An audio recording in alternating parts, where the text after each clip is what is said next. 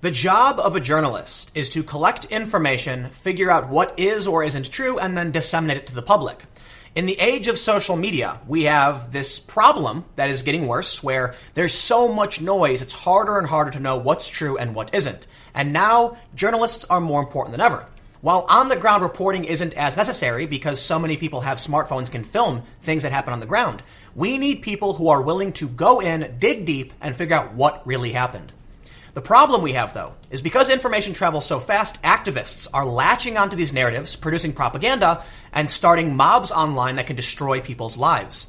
But what happens when the media is chasing clickbait? What happens when the media is chasing after an opportunity for viral interaction and money? They join in the mob because it will make them wealthier, and thus, we now have a media class in this country that is more interested in pushing the mob narrative because it means they'll make money.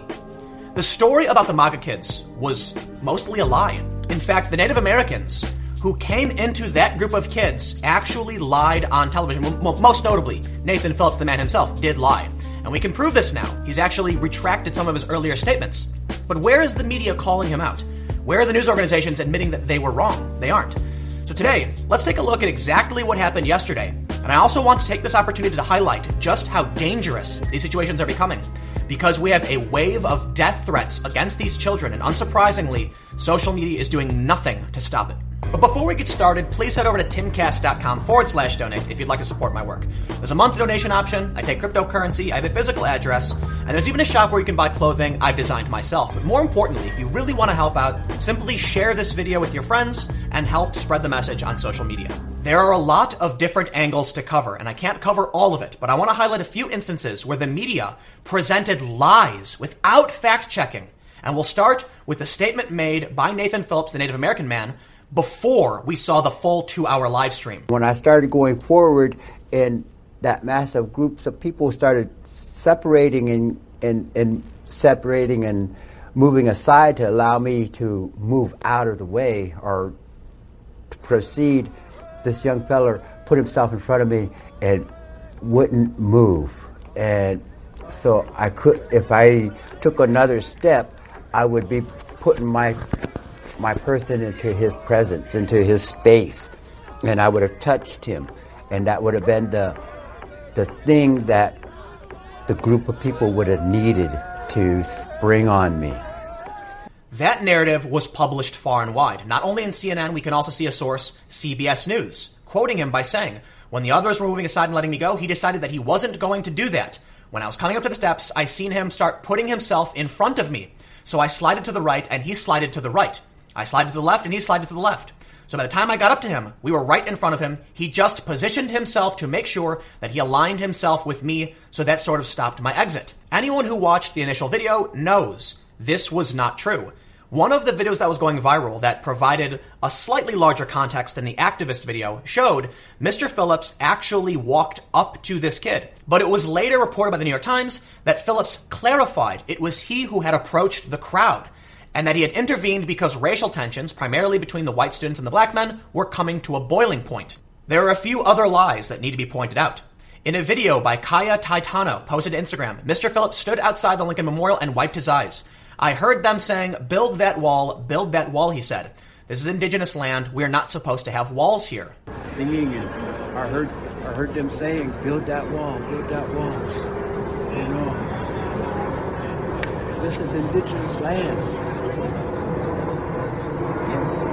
know, we're not supposed to have walls here. We never. This video clip quickly went far and wide, posted to many news outlets, with many people saying, "Look how sad it was that these kids were taunting this man as he cries," and says they were saying, "Build that wall." However, based on the 2-hour live stream, no one has been able to hear at any point anyone chanting anything like "Build that wall" or anything having to do with Trump. And this is acknowledged by CNN themselves. It wasn't just Phillips, but the other activist, Kaya Taitano, a student at the University of the District of Columbia, participated in the Indigenous Peoples March earlier in the day. She said the teens were chanting things like "Build the wall" and Trump 2020. Those chants were not audible in videos reviewed by CNN. Why didn't the media do any groundwork? Why didn't the media look for any videos? Why was it that random people on Twitter had to aggregate this information and then prove all of these media outlets wrong? The New York Times, CBS, CNN. activists were calling for violence against these kids. They were calling for these kids to die.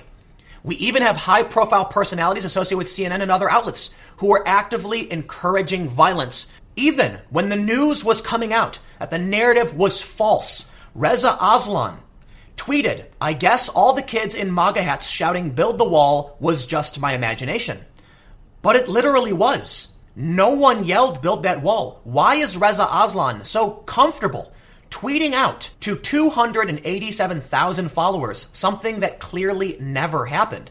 And we can see that he got ratioed. That means 3.4 thousand people replied to this tweet, but only 376 people retweeted it. Reza Aslan is still pushing the false narrative because activists don't want to let it go. Why aren't the media companies calling out the fact that the Native Americans were defending the Black Hebrew Israelites?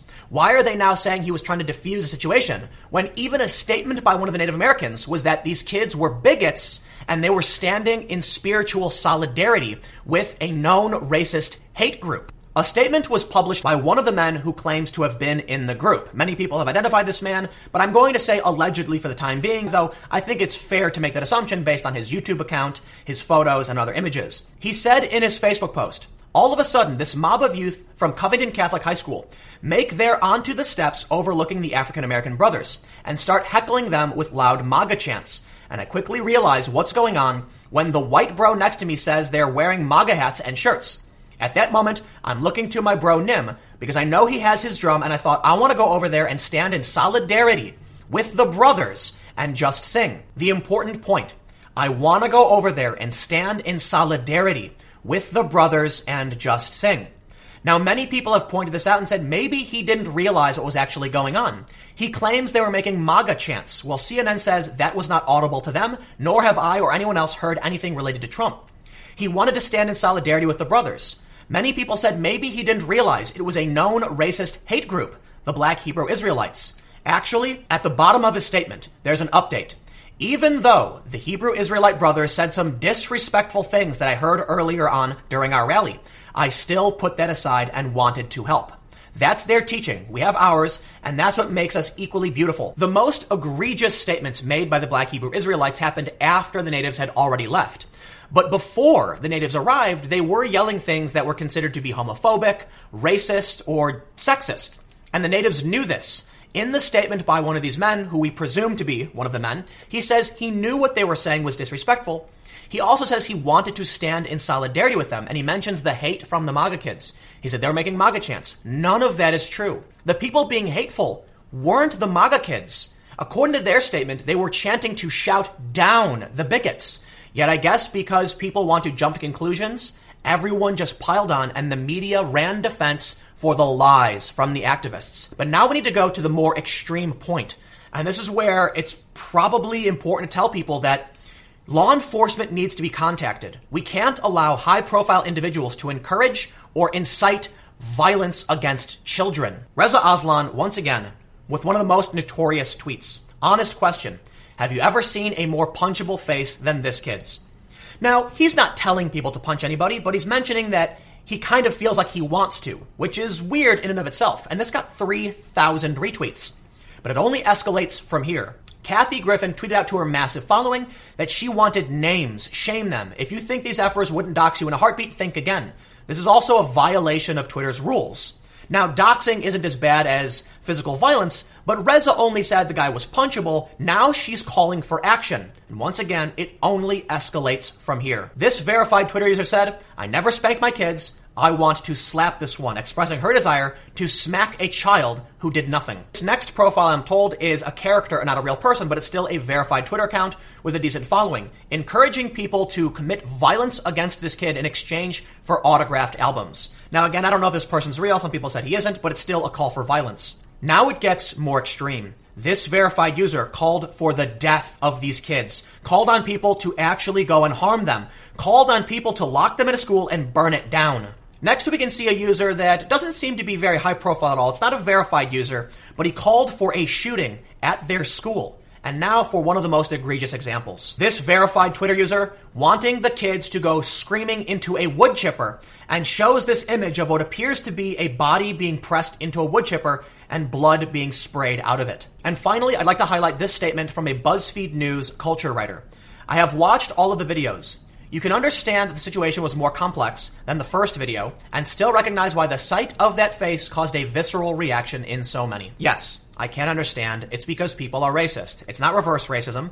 There is just a contingent of people who just adamantly hate white people. And so they saw this kid standing on the steps smiling, and they got enraged. The kid wasn't smiling because he was being cocky or anything. We now know the kid was just an awkward kid who didn't really know what was going on. I think when you take a fair look at the entire situation, it really does seem like these young kids thought the Native American man was joining in their chants. They were chanting much longer than the natives were even there. So you have to think about it from their perspective.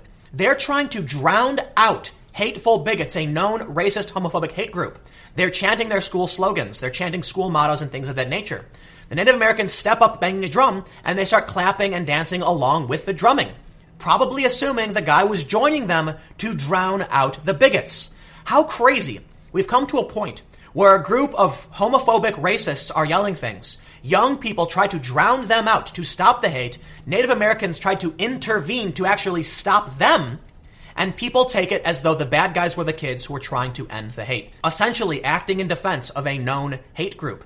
And now, even though we know the activists lied, these kids weren't chanting MAGA things, we know that the natives who stepped up knew who the Hebrew Israelites were and knew what they were saying, people aren't calling out the activists for what they've done in this situation. They're just trying to say, oh, maybe it wasn't that bad and maybe it's more complicated. It's absolutely more complicated. But now we've got people calling for the death of these children, and people like Reza Aslan doubling down and refusing to acknowledge that his claims make no sense, saying maybe it was just in his imagination the kids were chanting "Build the Wall," when it literally was. And that's truly terrifying. That this high-profile individual who, I don't believe he still has a CNN show, but he is a high-profile individual still pushing a claim that never happened when CNN themselves say those chants were not audible. What was he listening to? In my opinion, I think he just feels comfortable making that claim because he believes the mob can't be wrong. If so many people are saying this happened, how could it not have happened? But in reality, he never actually watched the video. You can tell. Because if he did, he would know it didn't happen. CNN watched the video, and they said it didn't happen. So I have to wonder why the media is refusing to acknowledge their mistakes. But I'll say this. How many news outlets actually did research? Mostly none. How many news outlets actually tried to get a comment from the kids? Not very many. The New York Times didn't. CBS didn't. How many news outlets or how many personalities who work with news outlets, how many celebrities encouraged the mob or actually advocated for violence? I think it's fair to say at this point, we are facing an extreme media crisis. I made a video on my second channel talking about 20 stories the media pumped out about the Trump-Russia narrative that turned out to be completely fake. We now have this story where children are being threatened. And even though many people have come out and apologized to these kids, even though we're seeing the more nuanced picture, there are still activists planning on vandalizing their school, and there is a protest planned for tomorrow. People are actually going to show up their school and protest them, even though we now know they didn't do anything wrong. But let me know what you think in the comments below. We'll keep the conversation going. You can follow me on Twitter at Timcast. Stay tuned. New videos every day at 4 p.m. And I'll have more videos on my second channel, youtube.com/TimcastNews, starting at 6 p.m. Thanks for hanging out, and I'll see you all next time.